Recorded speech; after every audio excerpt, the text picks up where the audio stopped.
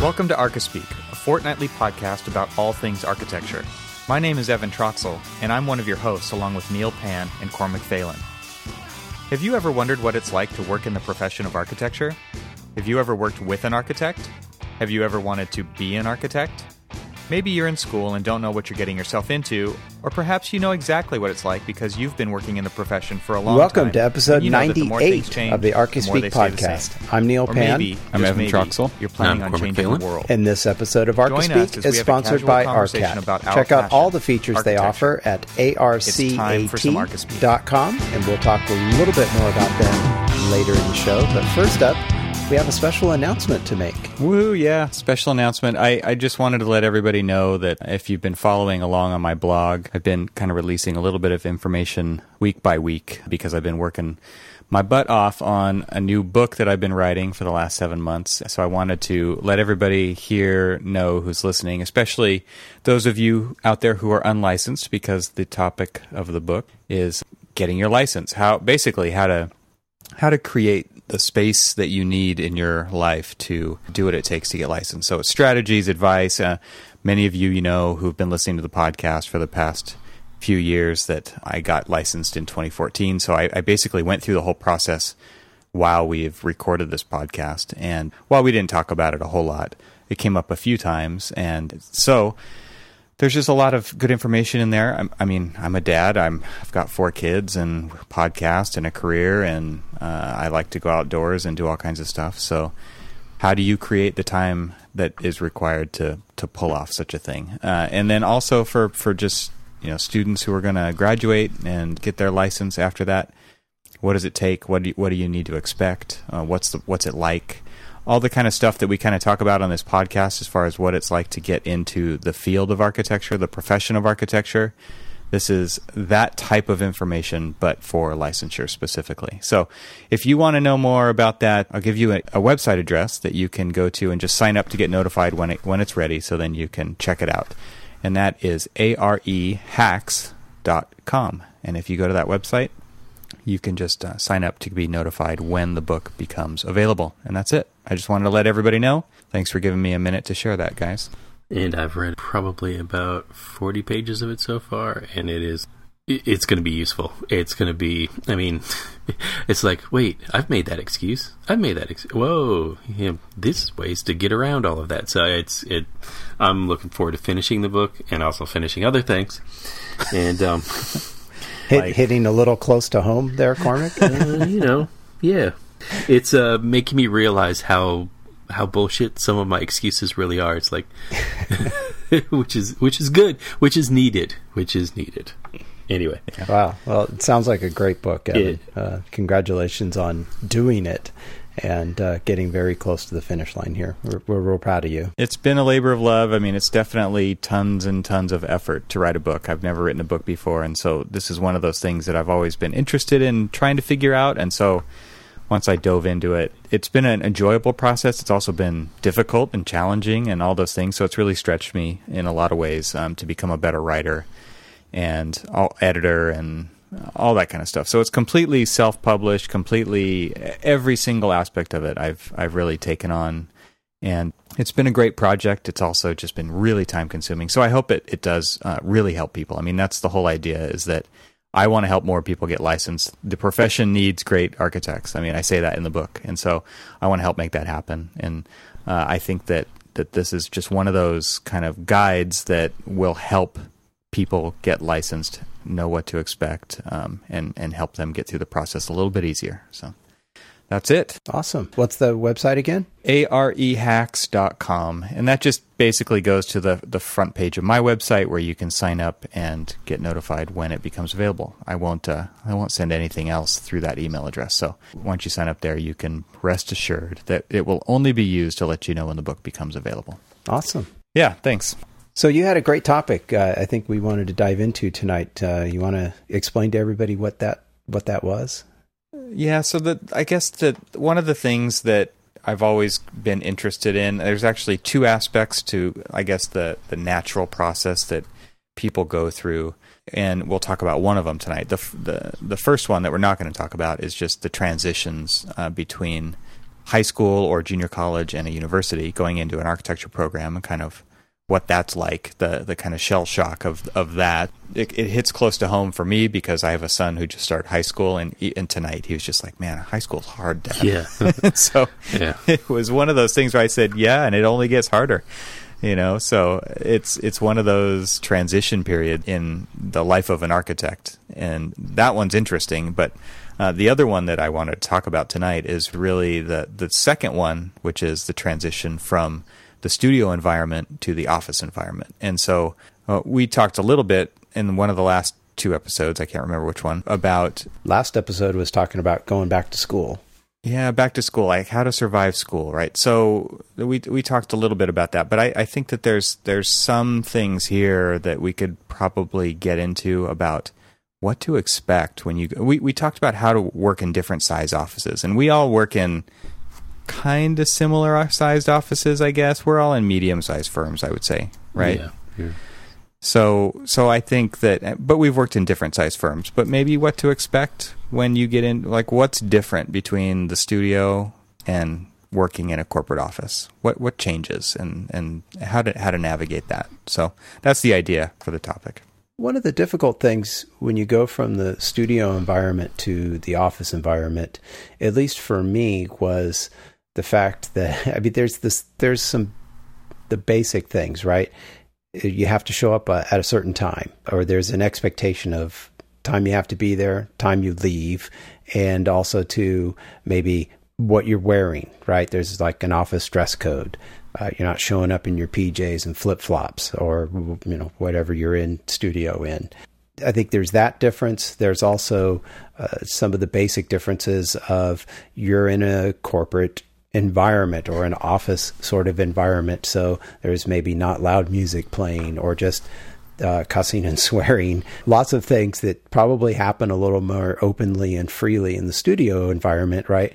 That doesn't happen in the corporate environment. So I think there's a bit of a expectation change. And it may be, I think one of the things you had listed was cubicles, or the subtitle kind of cubicles and efficiency versus creativity and art. Because there is that sense of you're so creative because you're so much more free in a studio environment. And that can be, the dress and ability to go in and out whenever you want, other than, say during studio time when your professor's there. But it just feels like it's much more creative in that environment than when you go to the corporate environment and you're doing the 9 to 5. And you're probably not working on something that is maybe as interesting at first. So I think there's some of those basic things that hit you right in the face as soon as you make that change. And that's actually probably one of the hardest adjustments of really any adjustment, is that the rigor of the 9 to 5. Because as we all know, and I'm pretty sure your studio's just like my studio was, is that you did have that freedom. You did come in, maybe I feel like I should go out drinking for a little while and then come back and work in the middle of the night instead of, and you don't really have those kind of like freedoms to do that kind of stuff when you're in the studio. I mean, when you're, out in the real world, because projects actually have, even though there are similarities that projects in studio do demand, very much a similar rigor, you don't take it as serious. There doesn't feel like there's any consequences to it. But when you're in the real world, and I don't want to make it sound like the studio's not the real world, but when you're doing the 9 to 5 job and you're punching in and you're doing what you need to do to get a actual building built, people aren't really ready for that transition. And that's something that we've talked about in the past, about this disconnect between the studios or architecture school in general and the profession, is how much does it really prepare students for becoming a working professional? Well, let's not talk about all the negative things here. Let's talk about one of the positive things. Studio environment. You're paying to be there, right? And suddenly, in the corporate environment, you're getting the positive side is, I see where you're going. The positive side is you're in the corporate environment. You're actually getting paid to be there, which is kind of cool, actually. To me, that's something that is a positive, right, of moving from school to profession. You're actually going to, you're you're making money, and you're furthering your career, right? The studio environment is that first step, and now you're making the next step.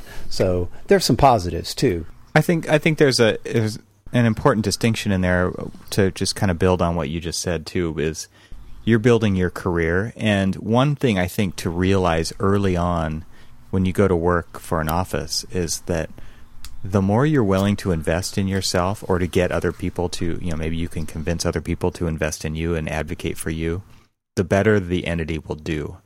And I think that is a disconnected thought for most people. Most people go and work in an office, and they do what they're told, and they show up on time, and they leave on time, and they do what they need to do during the hours of the day.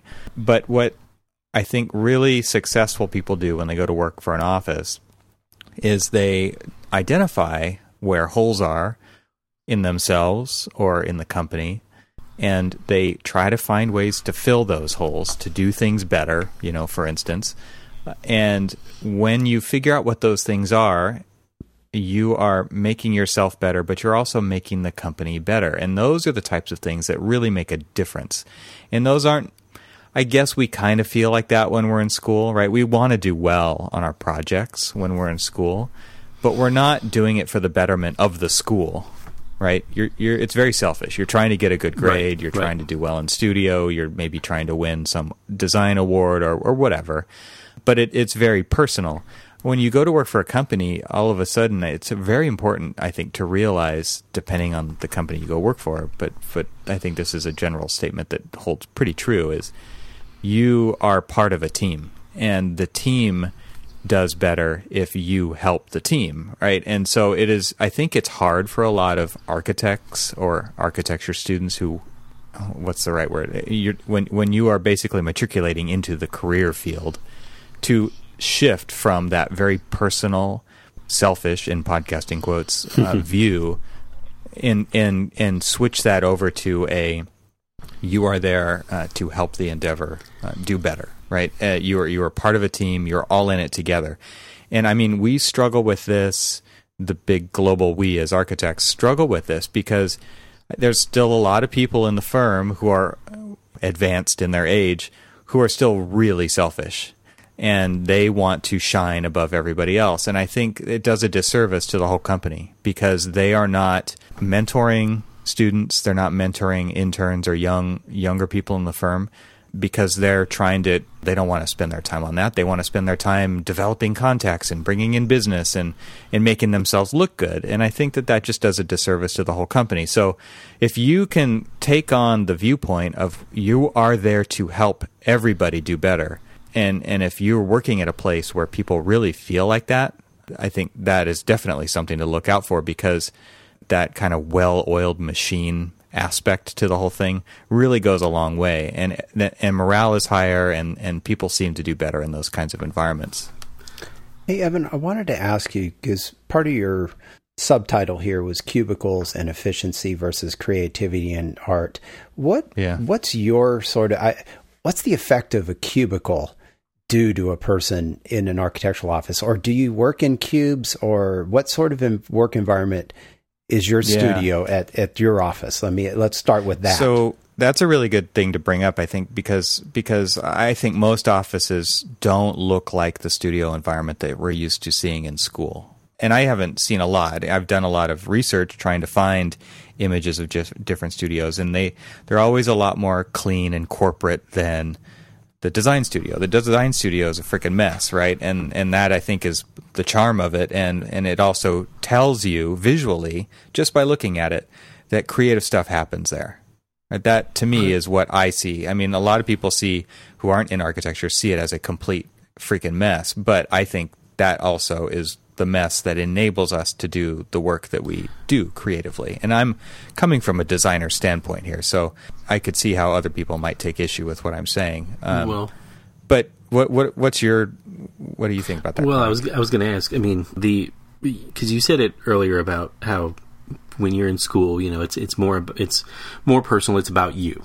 It's about your personal endeavors to get your degree and get out. So you can get into that corporate environment, and so or hang out as long as possible. Hang out as long as possible. Some people take that tact. Yeah.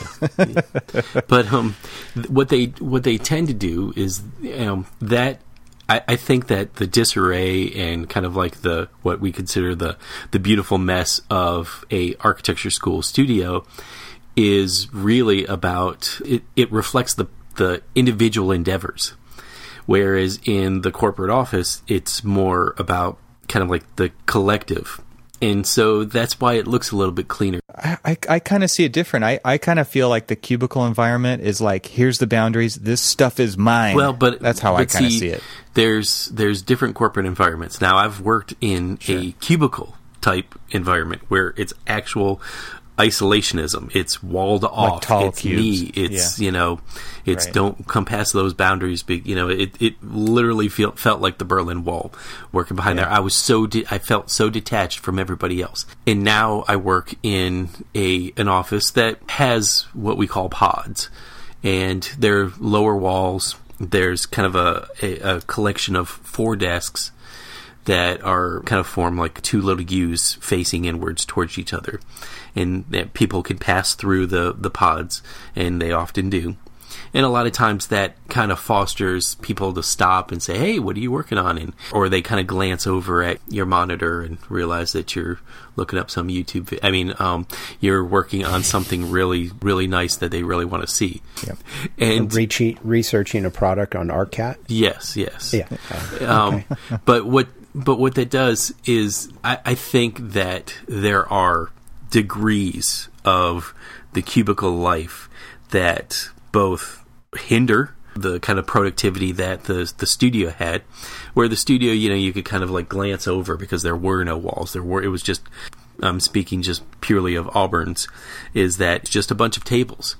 And, we had a bunch of I think that's typical. Yeah. And so you could see what was going on, and you could kind of like feed off of other things and other people's work. Well, and there's lots of sharing. Right. I think that is an environment of, the boundaries are very blurred, right? So what's mine is yours, what's yours is mine, and there's materials and there's tools and things do walk away. But it's most of the thing I can think of, like when I see studios like that, is like, oh yeah, like here's resources at our fingertips. Let's all do our stuff and get it done together. Like I know that I was saying earlier that it's very personal and selfish, but at the same time there is a camaraderie felt between studio mates, right? That is we're all working on this project, even though we're turning in individual projects. Ideas are informing other ideas, and people are sharing materials and late nights and good times, and you're building communities.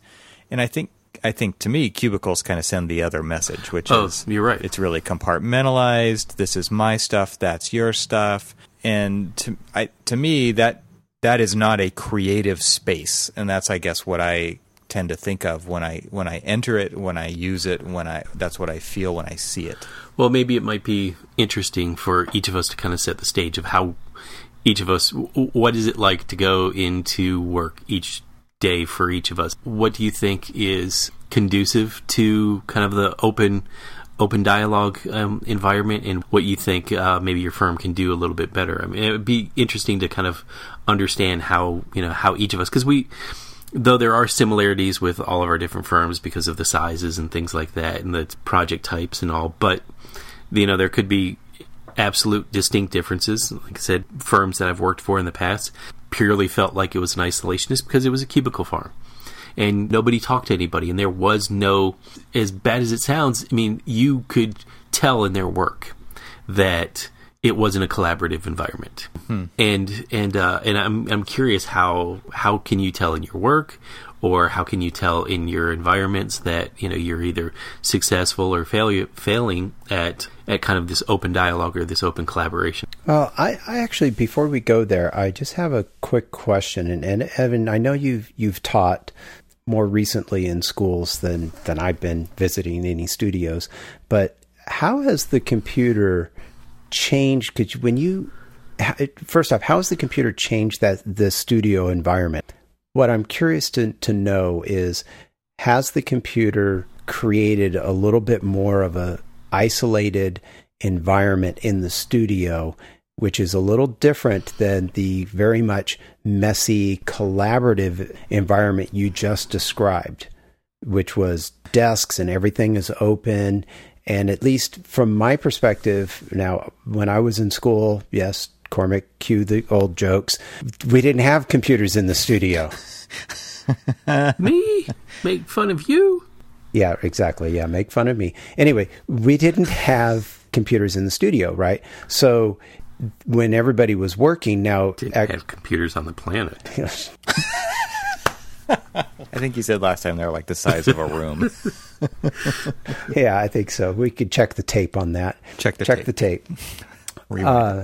Get a playback. At Cal Poly in San Luis Obispo, we had the desks, and actually they were really nice. They would long before nowadays a lot of corporate offices get the standing desks. They go up and down. We actually had. They were all standing back then. Well, no, actually we had chairs weren't invented. Oh my God! Really? Anyway, quit interrupting me. This is a pain in the ass to edit. Anyway, leave it all in. Leave it all in, exactly. So, no, what I was getting at is that at Cal Poly, we actually had these metal frames. They were kind of open, like L-shaped frames that you could pin stuff up on or tape things to, or literally some people screwed pegboards in and stuff. So we could create a little bit of that isolation, but it was very open because it was not all not all boarded up, but not quite just desks where everything was flat everywhere, where you could see all the way across the room. But I'm curious, what has been your experience when you were teaching, the effect of the computer on that open sort of environment in studio? Well, from my experience, it didn't change it at all because everybody has laptops, and laptops are a tool and they're not precious in architecture school. They've got stickers all over them, and you just throw it on the desk, and sometimes you're plugged in, sometimes you're not, and it's just another tool that's on the desk. Okay. At least at Cal Poly here, there's just everybody still has a drafting size table, and there's modeling equipment, for analog models all over it, and there are cutting mats, and people are still building physical models, and it just becomes another tool, and obviously it's used for other classes besides studio too, but it's very much just an extension of the same studios we had when we were in school. Okay. When I was in school, we were transitioning from hand to computer, and people and there was no such thing as like a real laptop back then. I mean, everything was just enormous, right? We had CRT monitors, and so people did bring those in, and they did lock them in their own cubicles that they built just for security. But for the most part, most people didn't do that back then. But now it's just everybody has a laptop, and you might see a few extra larger monitors that are kind of chained to a desk or something. But other than that, it's just, I don't think it's that much different. We had where we didn't even have computers in the studios, and we weren't. And this was just before the transition where they were making students kind of bring their own laptops in. But it was just labs. It was all lab-based. In the studio, we had probably a few workstations for computers, but we didn't have, a laptop at every desk. And now I'm pretty sure, in fact, I think the last time I walked through ours, the labs are still there for things like BIM training and stuff like that, but they really it's a tool on your desk. There's, the rolls of trace, there's the laptop, there's the tablet, rulers and things like that. And so it was, it's kind of an integrated rulers. What? A scale. What do you call those things? Okay. A scale. I forgot. A scale. Okay. Get a brain lab. Get a brain lab. You know what that's like. Come on, in your advanced years. Old. Okay. Anyway, so my ruler, I had my ruler on my desk as well as my laptop and all that other stuff. So anyway, I did go to school in Alabama, so gotta say it like that. But anyway, so I mean that was kind of the way it is, and to be quite honest with you, that's the way it is now at our office. Is that we've got very much a similar thing going on where we all have. Well, I don't say we all have, but everybody has drafting tables available to them. I have one that's like right next to me, so like within my pod where we've got four desks for 4 different people. Each of those are kind of subdivided with a drafting table that 2 people can share. And so, we still have that. We still use it. Still got tons of trace. We still have tons, and everybody has their computer workstation and materials, material boards and samples and everything else are all laid out. And it's nice and open enough. And it does harken back to a more studio-based environment.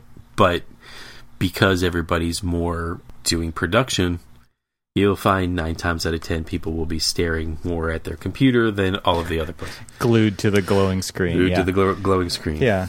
And I think that's the big difference between what the work environment is and stuff, where it changes from the always on the go kind of, we're designing and we're, doing more analog type stuff. It's on the trace, it's on this, it's on that. Maybe, I'll integrate and stop a little bit and do a little bit of photoshopping and stuff like that. But then, I keep jumping back and forth between things. And I guess in a way, that's sort of the same thing as what we do every day, right? I mean, no. Yeah. No? Okay, no. So what's your environment? No, I just meant bouncing around in different programs. For the most part, at least for what I'm doing right now, it's pretty much you open your CAD app. I mean, we're using AutoCAD, but in my office. And you shut up and work. And you shut up and work. Yeah. You just pretty much, it's all day in that environment. Not entirely for me all day, but that's the majority of what I'm doing. So when you talk about bouncing around, I'll sketch here. Depends on the deadline, right? Yeah, probably, and exactly what phase of the project you're working in. Right now, we're headed toward a submittal for several projects that I'm working on. So it's very, my mindset right now is very much getting a lot of things done and, kind of in that drawing, a lot of drawing right now. But I wanted to ask you guys if you think that this change, we keep talking about the studio environment, how much that feels very creative and open, that you're moving and doing different things. Why is it that our corporate environments don't absorb that similar sort of office feel to them? Because my office is like yours, or Cormac, a little bit more like yours. We kind of have pods as well, where there's 4 of us sitting kind of in a U-shaped, and we have a planning table in between us that we can share and use, but there's no drafting capabilities to any of this. And what I find doesn't really work is that we're all sitting in each of the 4 corners. Right, yeah. Not facing each other. And that's what we do too. But that's not a collaborative sort of environment, right? Because if I need to talk to somebody about something, I have to stop what I'm doing, turn and look behind me 180 degrees, or I guess 45 in 2 different directions. But it's just pretend you didn't see what's on the monitor. That's efficiency of space. That's just usage, I guess. No, I disagree with that. I can give you our example, but yeah, go ahead. It's not efficient. Well, I think because I don't think it lends itself to the job. I'm saying that it's just the use of space, so everybody's kind of like sandwiched in the corner of, let's just call it a square. It's open in the middle, and everybody's sandwiched into the corners, and that's the way that they're facing. And so you've got desks on your right-hand side, you've got like desk on your left-hand side. Shoving us into a damn closet and closing the door behind us, right? That's what that feels like.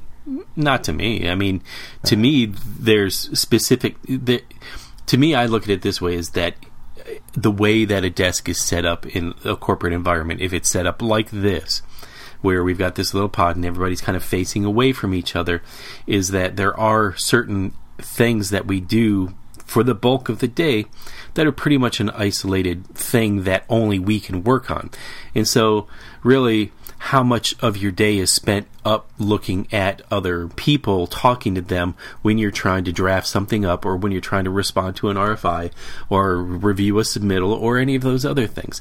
Those are things that you pretty much have to singularly focus in on what you're doing. And that's probably why the evolution between what we do in school and what we do in the profession are distinctly different. Whereas everybody's facing each other to really talk about what it is that they're doing, And what we're talking, what we're doing is so you asked, what's the difference? Well, in the corporate world, we're beholden to clients. We're beholden to a schedule. We're beholden to deadlines. And so we're more singularly focused on getting the tasks done so that we can remain billable, we can keep submitting our invoices to people and keep getting paid. And wait a minute. You just said beholden to schedule, clients, and I forget the milestones. And milestones. Yeah, you're beholden to all of those in studio. No matter right? what. You got no matter which you got your teacher. You have your deadline and your schedule. You have all those same things in studio. I totally. Yeah, the labor laws have completely screwed all this up. I mean, that to me is one of the worst things that could happen to a creative field like this. But I can go into that more in a minute. But finish what you were going to say, Cormac. I'm stuck now on the labor laws have destroyed creativity.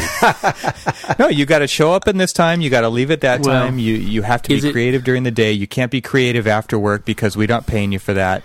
There's all kinds of things like that just don't work at all. But nobody's willing to actually rethink again. That it's stuff. Because we're beholden to clients. Clients work on, in most of the time, they're on their 9-to-5 schedule. So for us to be productive when we're working with clients and stuff like that, we're kind of stuck. We've geared our profession to work on our client schedules, to work on contractor schedules and things like that. So it's essentially a 9-to-5 type job. We've always felt like, we're productive whenever we feel like we're productive. We are creative whenever we feel like we're creative. But that doesn't necessarily work with the schedules of the people that we're actually working for. Not our boss. I guess I'm not saying that. I'm not saying that I'm creative when I'm creative and you can't really control when that happens. Like, you actually get good at that by doing it, right? You actually do sit down and show up every day, and you don't have to wait until the inspiration strikes. And you're right, we do have to definitely work within all of it's a huge team, right? And everybody does have to have overlapping hours. But I don't think that we've really ever gone away from this tradition just because this is how we do it. I don't think it really has been rethought in a new way that because everything is so mobile and technology has allowed us to be untethered. This is one industry, architecture, that is so slow to adopt that kind of stuff that just because I have to work at the same hour doesn't mean I have to do it in the same chair every day. But we still have a very much an ass in seat mentality. Okay, so. And that could be a completely different topic all in its own right, because being mobile and having the ability to work in multiple places isn't essentially that a cubicle in its own right, because now you're taking yourself out of the collaborative or having the ability to have a collaborative environment, and the only collaboration that you really would be doing is in a digital format. You're not ass in seat looking at somebody else talking to them and really kind of reacting based off of that. Well, I'm pretty sure you don't believe that, right? I'm pretty sure that the face-to-face is really important to you. But all I'm saying, I guess, is a distinction based on something you said earlier, which is you are answering RFIs and you want to work a certain way at a certain time based on the task at hand. And so to me, and this is what I'll do our sponsor break here and then get into this, but we need flexible work environments that allow us to do different types of work in different types of scenarios, so that you're not, because sometimes you need to be collaborative. You do not need to be collaborative all the time. You're absolutely right. But we need office environments that enable that to happen, and a cube is not that thing. Right. That's where I'm going with that. I mean, it's we're starting to get into the nitty-gritty of this, but back to the original thing where we want to kind of lift the veil and say what it's like working in a corporate environment coming out of a architecture school. This is exactly the kind of stuff that people run up against, and it is shocking to the system to go from a studio environment to sitting in the same seat for the same hours every single day. And I think that's kind of the root of all this. And we all are still feeling this, even though we've been working in the field for a very long time. Because I think we still long for it. Totally right. That's exactly it. Let's take a quick break and we'll talk about ARCAT. ARCAT is our sponsor once again. Thank you, ARCAT. So we're all pretty busy, and sometimes we feel like we could use another hand to help out. Would you like someone to draw CAD details for you? Would you like someone to take those monotonous details off your plate? Would you like someone to create BIM objects or write specifications? And how would you like all of that done for free? ARCAT is your answer, and ARCAT has already done all this work for you. Search the ARCAT libraries for CAD, BIM, specs, catalogs, videos, and more. All this content created for you, free of charge and no registration required. So you can stop registering on sites for content. Just come to ARCAT and find what you need. ARCAT has created a website devoted to you, the building professional, to find product information fast and hassle-free. Check out ARCAT today at arcat.com. And don't forget, you can provide feedback on the site. This is something that they've asked us to let everybody know about. If you go to the website, you can click the button on the right side of every page and make suggestions to help make ARCAT better. So that's definitely something they're looking for. So use ARCAT, figure out what you need from them, and let them know. And thank you, ARCAT, for sponsoring this episode of ARCASpeak. All right, so jumping back into the conversation, I think something that we have something similar to what you guys have. We don't have these pods that everybody's kind of facing in 4 opposite directions, kind of like the compass, right? One person's facing north, one person's facing south, so everybody's back is to each other. And I've been to your office, Cormac. I know exactly what you're talking about. Ours is a little different. We have rows of cubicles, and everybody's kind of facing a different direction, so we don't have these clusters. But something that we identified maybe a year ago, and something that I don't know, I hate using this word, but I championed this idea to... there's some good corporate speak. Yeah. Let's do pods. And the reason we want to do pods is because we want the design team, the architecture team, to work on the project from beginning to end facing each other. And it was very important, based on all the research that I did and then thinking back to studio and looking at all this stuff, was that everybody needs to face each other and not be facing the opposite direction. And the reason for that was because you learn more. You get to hear their conversations because they're right there and they're talking in your direction. And I have to say, there's a lot of people who are like, this will never work. And I've done it on 2 projects myself, but we've done it on 4 or 5 projects now in our studio. And the reason we keep on doing it is because it keeps getting better and better. And the most interesting thing is you take people from different parts of the studio, they leave their desk for the duration of the project, and they go sit in the pod. And it was hard to get people to do that initially. It's very hard to get people to come out of their comfort zone, of their cube, and come work in a pod. And so a lot of times I was sitting in the pod by myself for 2 or 3 weeks, just inviting people to come, and nobody would come. Once they did come, they didn't want to leave, and we've had a lot of really good feedback, especially from people who you wouldn't have expected it from, who are people who are very introverted, because they tend to isolate themselves even more than the cubicle already does, or their headphones already do. And just naturally, they want to be in their own head, and they're very comfortable there, and they can figure things out, and they can crank on work. But they were put in this environment where they had to sit next to somebody. And so we have these 8-foot-long desks, and there's 2 people on this side, and then there's another 8-foot-long desk, and there's 2 people on the other side, and they're all facing each other. And these projects have done so well. And so if you want to speak back to the reason you're there is to make the company money, this totally fits the bill.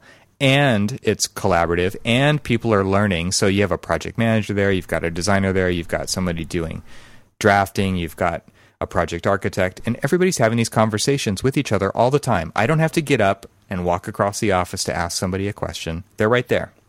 I don't have to call you. I don't have to email you. I can just ask. And just the kind of ease of communication has made things so much better.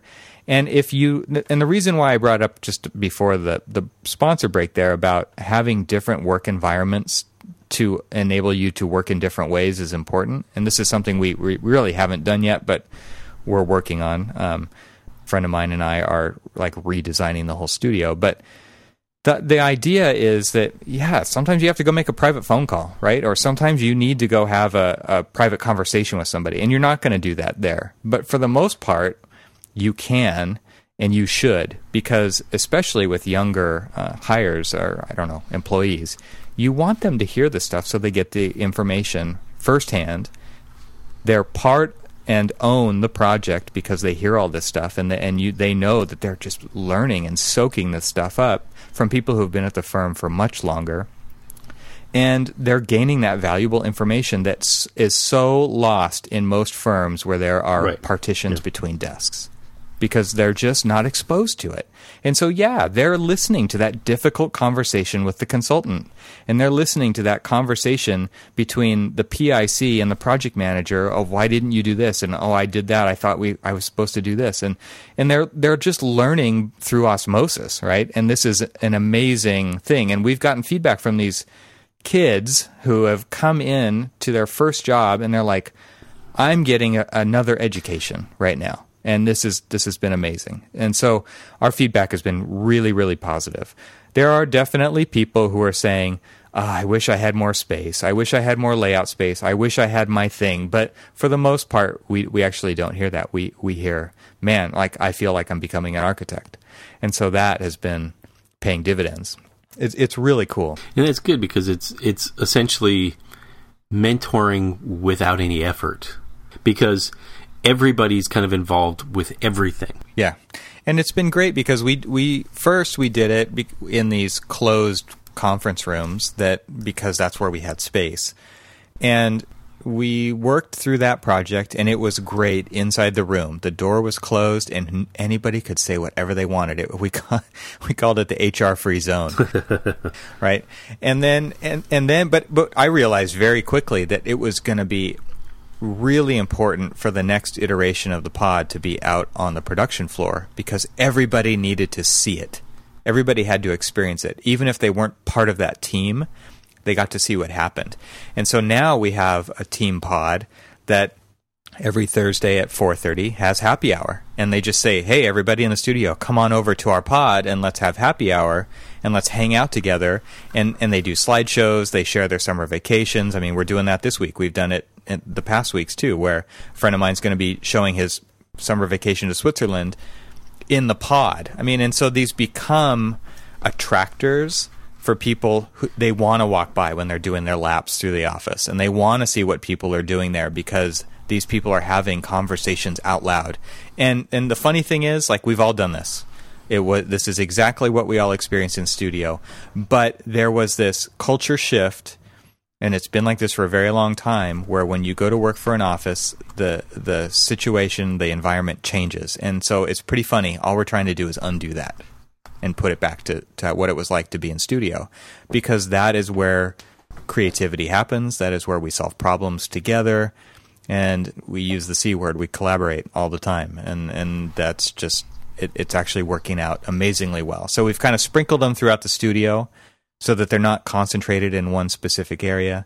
And that right there has been one of the key elements to creating a collaborative work environment that is a lot like being back in studio again. Yeah, it's interesting you bring that up, because I remember seeing an image. One of my favorite architects is Brian McKay Lyons, and you go to his website and there's all sorts of nice and interesting projects and stuff. But one image that always captivated me, and I'll see if I can find it, is they show kind of an aerial shot of the studio, of the architectural studio. And what it was just a big, huge, long table with a couple of little offshoot tables, or just like little things where you could put your computer. But for the most part, you were sitting at an extraordinarily large, basically family table. Yeah. And what struck me was could I work in an environment like that? I mean, I am that kind of introverted person where I'd prefer to kind of just have my space and do my thing. And it's not that I'm trying to be an isolationist, but sometimes what it does is that, it just kind of like lets me be productive in my own way. But Yeah. I look at these, and you talking about the pod is brought up that image from McKay Lyons' Sweet Apple Architects is what it's called now. And I'll hunt down that image so we can put it in our show notes and everybody can take a look at it. Because it sounds very similar to this pod notion where everybody is sitting there. Yes. And that is a key part. And I was going to bring that up is it is even better if you can get people out of their offices so that there is no visual hierarchy to it. And the reason why is because, again, everybody's learning through osmosis of all of the issues that you have to learn to become an architect and how to run a business in architecture. That is one of the things that people get so isolated from doing production, right? Is how to actually run the business. And so then next year comes and you get a bonus and you get an increase and at some point you become expected to know how to run the firm. Yet you've never done that. Right. Because you've always been isolated from it. And it's stupid, right? It's like, why are we doing this to ourselves? Everybody should be in the environment of, here's what I do. I'm just going to do it out in front of everybody on purpose. And it's not like you're doing it in front of an audience. Nobody's sitting there staring at you with their mouth agape, just trying to figure out what the hell's going on. Right. They're doing their work too, right? But they're sucking it in. They're getting it in their subconscious. And then their mind is processing it. And even though they're not doing what you're doing, they get to see you do it. They get to see how you handle situations. And pretty soon they're going to be able to do it themselves. I mean, obviously training's going to help too, but this is just one of those ways that we can enable people to get there. One of my favorite comments from a recent graduate that was working with me, this was back at the other firm I worked for. They'd just graduated, they'd been in the studio environment this whole time. They'd worked for a few weeks at the firm, kind of stuck chained to their desk and kind of doing all sorts of things, toilet room plans, I'm sure, and stuff like that. But so then they joined my team, and the first thing that I always love to do is take them out to the job site and just let them see what it is that and I've said this countless times on the podcast, but let them see what it is that they're drawing. Let them understand that the beam overhead is the line on their paper and all that other stuff. But we went through so many different meetings, and they were just there. Essentially, I was just thinking, they can be there to take notes. It's what we always tend to do with interns and stuff. Is you just take the meeting minutes. But what I realized then, and it helped kind of let me grow a little bit in a way that I could mentor, is exposing them to let them see everything, lift that veil, and let them see everything that we do. The good, the bad, the ugly. When we're sitting in a construction meeting, we're arguing with the client or the contractors or something about whether it's a change order or whether it's a change in a detail or whatever. And she said to me, she goes, I didn't realize that architecture was so much management. And it sort of is. It is very much management of all these different facets, but it's more in this particular case, it was just a management of exposure, getting them exposed to all of the different things. That's why I really like and am really interested to learn more about the kind of this pod concept, because if you're sitting at this family table and you've got the head of the table is the principal all the way down to the kids table where you've got interns and stuff and the folding card table. And where they put the crazy Uncle Neil. But I mean, really, Uncle Neil, why don't they let you sit at the table? Why don't they let you sit at the grown-ups table? Anyway, but I like it because everybody hears the conversations. Everybody sees what everybody else is doing. And maybe you don't always get a chance to see the principal as they're talking about or negotiating a contract. But how much of a valuable tool is that exposure, that simple exposure of overhearing it? You may not be able to write a proposal after you've listened to them, but you at least know some of the nuances of things that happen when you're exposed to it. Hell, I'm kind of excited. I'm awake now. So there's a couple other key components to it too that are just things that you should have there, I think. And this is stuff, again, that we had this stuff when we were in school too. But you need pinup space. You need a whiteboard. You could use a projector. Everybody can just gather around a monitor, no problem. But if you have a larger screen, that helps. But a whiteboard is pretty key, because if you want to draw a detail and have everybody, hey guys, let's solve this problem. Let's do it right here, analog, right? It's huge. It's you want to have lists of things that people need to take care of, put them on the whiteboard. The cool thing about that is everybody in the firm gets to see what you're working on and what he's working on and what she's working on. This is important information that gets conveyed that normally people stick on a sticky note and slap it on their monitor, right? But now it's up for everybody to see. So it's not simply that everybody is sitting there facing each other. And I totally think that there are lots of digital collaboration tools that allow this to happen remotely too. You know, we've talked about Slack before. We've talked about Evernote. There's all kinds of interesting stuff that you could use to do all this.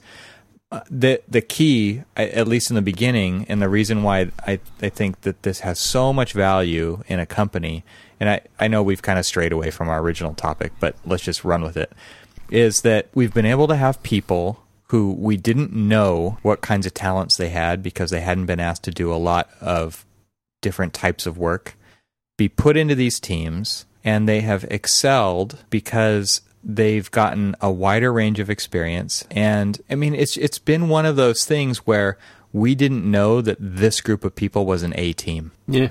Until we put them in that situation and we said, prove it. Right? And they did. And they've done it over and over again. And we've been able to take, you know, what happens when you go work in these larger offices is you get a team of people who works on a project, right? And then that project wraps up. And then that team moves to another project. And then that project wraps up. And because of the way availability and staffing works in offices, that tends to be the way that we go from project to project working with the same people. What we've done is intentionally tried to break that, to find out where our A players are. And the amazing thing is these teams have become A player teams. And every time we mix it up intentionally, and it's like, holy crap, we've got another A team. Look at these people. And then, oh my God, look at the way that project is performing. It's performing amazingly. And that's a totally different group of people. And so it's just been able to be one of those things that has shown value in so many different ways. I mean, people are learning, people are taking on new responsibilities, they're being supported by their peers, and it's just paid off in so many different ways that it is an exciting thing. I'm glad to hear you're excited about it, but it's been pretty simple to employ and then iterate on. I mean, one thing I was very clear about in the beginning was this is experimental. These are not the answers. Like, this is just the latest thing. We're going to try this. And what happens when we do it the next time? What are we going to tweak? And I think that's a really good just way to look at it, is how are we going to make it even better next time? And that's what we keep doing. And actually saying that out loud to people who are like, I don't know if this is going to work. I've said that out loud to them and they're like, oh, really? Like, you know, you're so confident about it. It seems like this is set in stone. No, you tell me what's going to make it better next time. And they're like, wow, you're asking me? Like, I didn't think that my opinion mattered, or I thought you guys had this all figured out and I wasn't allowed to give you my ideas. And that should not be the outlook that you have when you start something like this. I think it's one of those things where you look at it like it's experimental, you iterate, you do it better the next time, you take advice, you take ideas, you employ them into it, and you do it. And people get to feel like they own the whole process, right? Not just the outcome of the process. I can't stress enough that that's a huge, valuable educational tool. Yeah, it is. It's been awesome. So I think that's one of the things that people could look for when they go interviewing at different companies when they get out of school or when they're making that transition, is look at the way the work environment works, right? Is it cubes? Is it collaborative? Is it the big family table? Does it look like an architect's office, or does it look like a studio, or does it look corporate and clean and quiet? And those are all clues into the ways. Do they have pin-up space? Do they have, like... Does it... Yeah. What's on the walls? Is it trace paper or is it final renderings? Like, all this stuff kind of clues you in. Are there models sitting around? Are there 3D prints sitting around? I mean, that was one thing I loved about your office, Cormac, was just the number of models everywhere. It's like, holy crap, I'm in an architecture office. Like this feels good. Oh, yeah. Even at my level of experience, and as many times as I've been in other architecture offices and other professional offices and stuff, I was interviewing for a new job. And so I was nervous. And what was interesting is I walked into this firm and I immediately took a deep sigh of relief. I took a deep breath and I was like, they get this it, right? is a place I want to be. I can just tell because it felt like an architecture off. It felt, a cross between corporate and studio. It had the shiny images because it's been around for 100 years, of all of its different works and things like that. And it should be proud of all of that. But then and it's not hidden from public view, but when you look around the corner, you see the inner workings of the office, and it's not clean. It's got a little grime to it, but it's got models. We've got a model shop. We've got all these different things. There's trace and paper up all over the walls and everything, and there's progress, and people are standing around talking about architecture and conversing about it. And are there things that we could do a little bit better? Sure, but to be quite honest with you, there's a direction there that doesn't need to be tweaked too far to get it to this kind of collaborative environment or this integrated design practice type thing that is kind of the buzzword recently. But I think that, places like that, I got lucky. Yeah, definitely. All good tips to kind of things to look for when you're just out there kind of job seeking and touring offices, and that's another way to do it. Just tour. If you got a friend who works there, or find out, it's easier now with social networking to hook up and just say, hey, can I get a tour in your office? I'd love to just come by for 15 or 20 minutes or half an hour, whatever you can spare, so I can check it out. That's a cool thing. I know this is a little bit different, but one other piece of advice that I would say, and it's a little off topic, but very much on topic with what you're looking for. We're talking about kind of like the feel of an architecture firm, but there is one other thing that I learned so late in my career that I want to tell everybody early in their career. Talk to the employees, not to the bosses, not to the principals, not to the people who are interviewing you.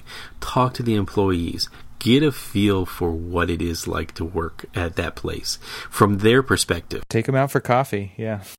That's the people you're going to be sitting next to, working through all of this stuff on a day-to-day basis. You're not going to be sitting next to the principal unless you've got the big pod table or the family table type thing, which is awesome in its own right. But talk to the people that you're going to be working with. Get a feel from them, because I swear you will have a much better view of the place you're going to work when you're talking to those people. Yep, for sure. All true. I want to go work in your office, Evan. That sounds like fun. It is. It's an amazing thing. I mean, and it's spreading. I think that's kind of the idea that we have been pushing for, is show that it works, and then once people start to see it, make them ask for it. Like, don't just give it to them. Don't just equity everywhere with this kind of a thing, because I think people actually they have to want it. They don't want it, it's going to be hard to convince them or make them do anything, right? So show them how great it is, and then make them ask for it. And once they ask for it, say, yeah, give it, here it is, right? And then it spreads, and people have their own victories, and they have their own stories to tell that make it successful for them. It doesn't all have to be the same. So very, very worthwhile to start small and let it get bigger, organically.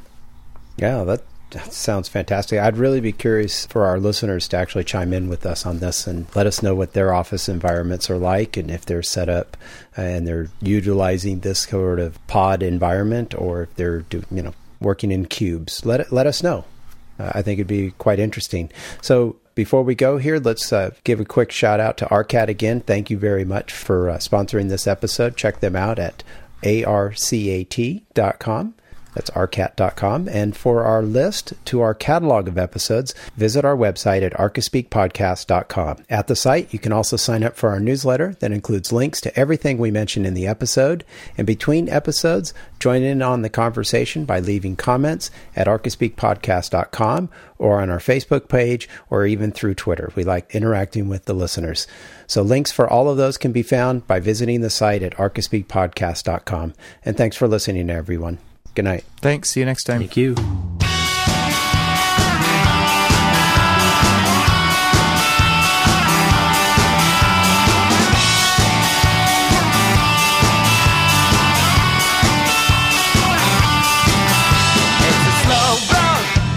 You have to walk it, you can start now, or you can hang your head in despair.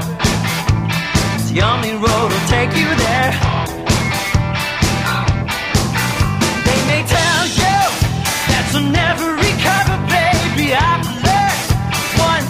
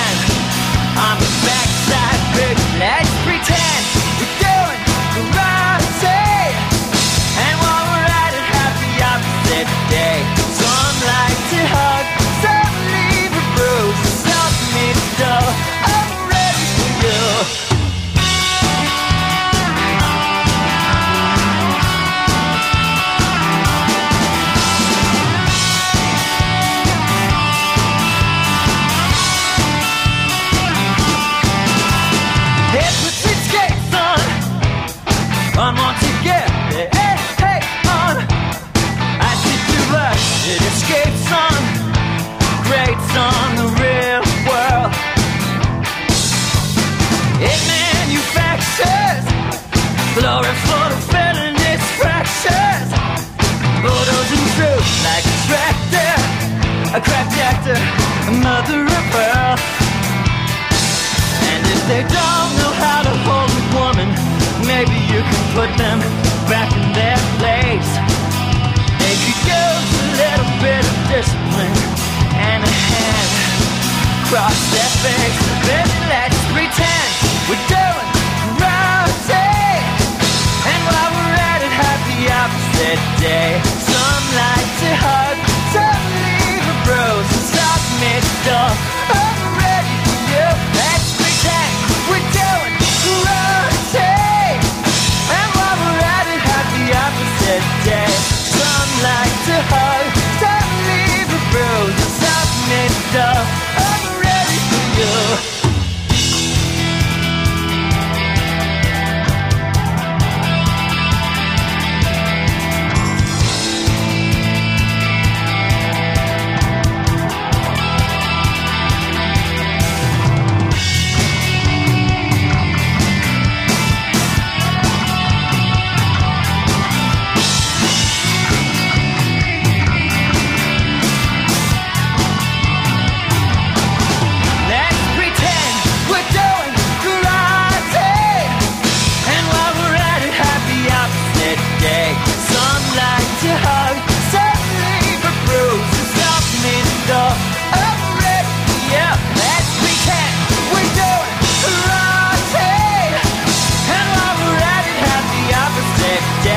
Some like to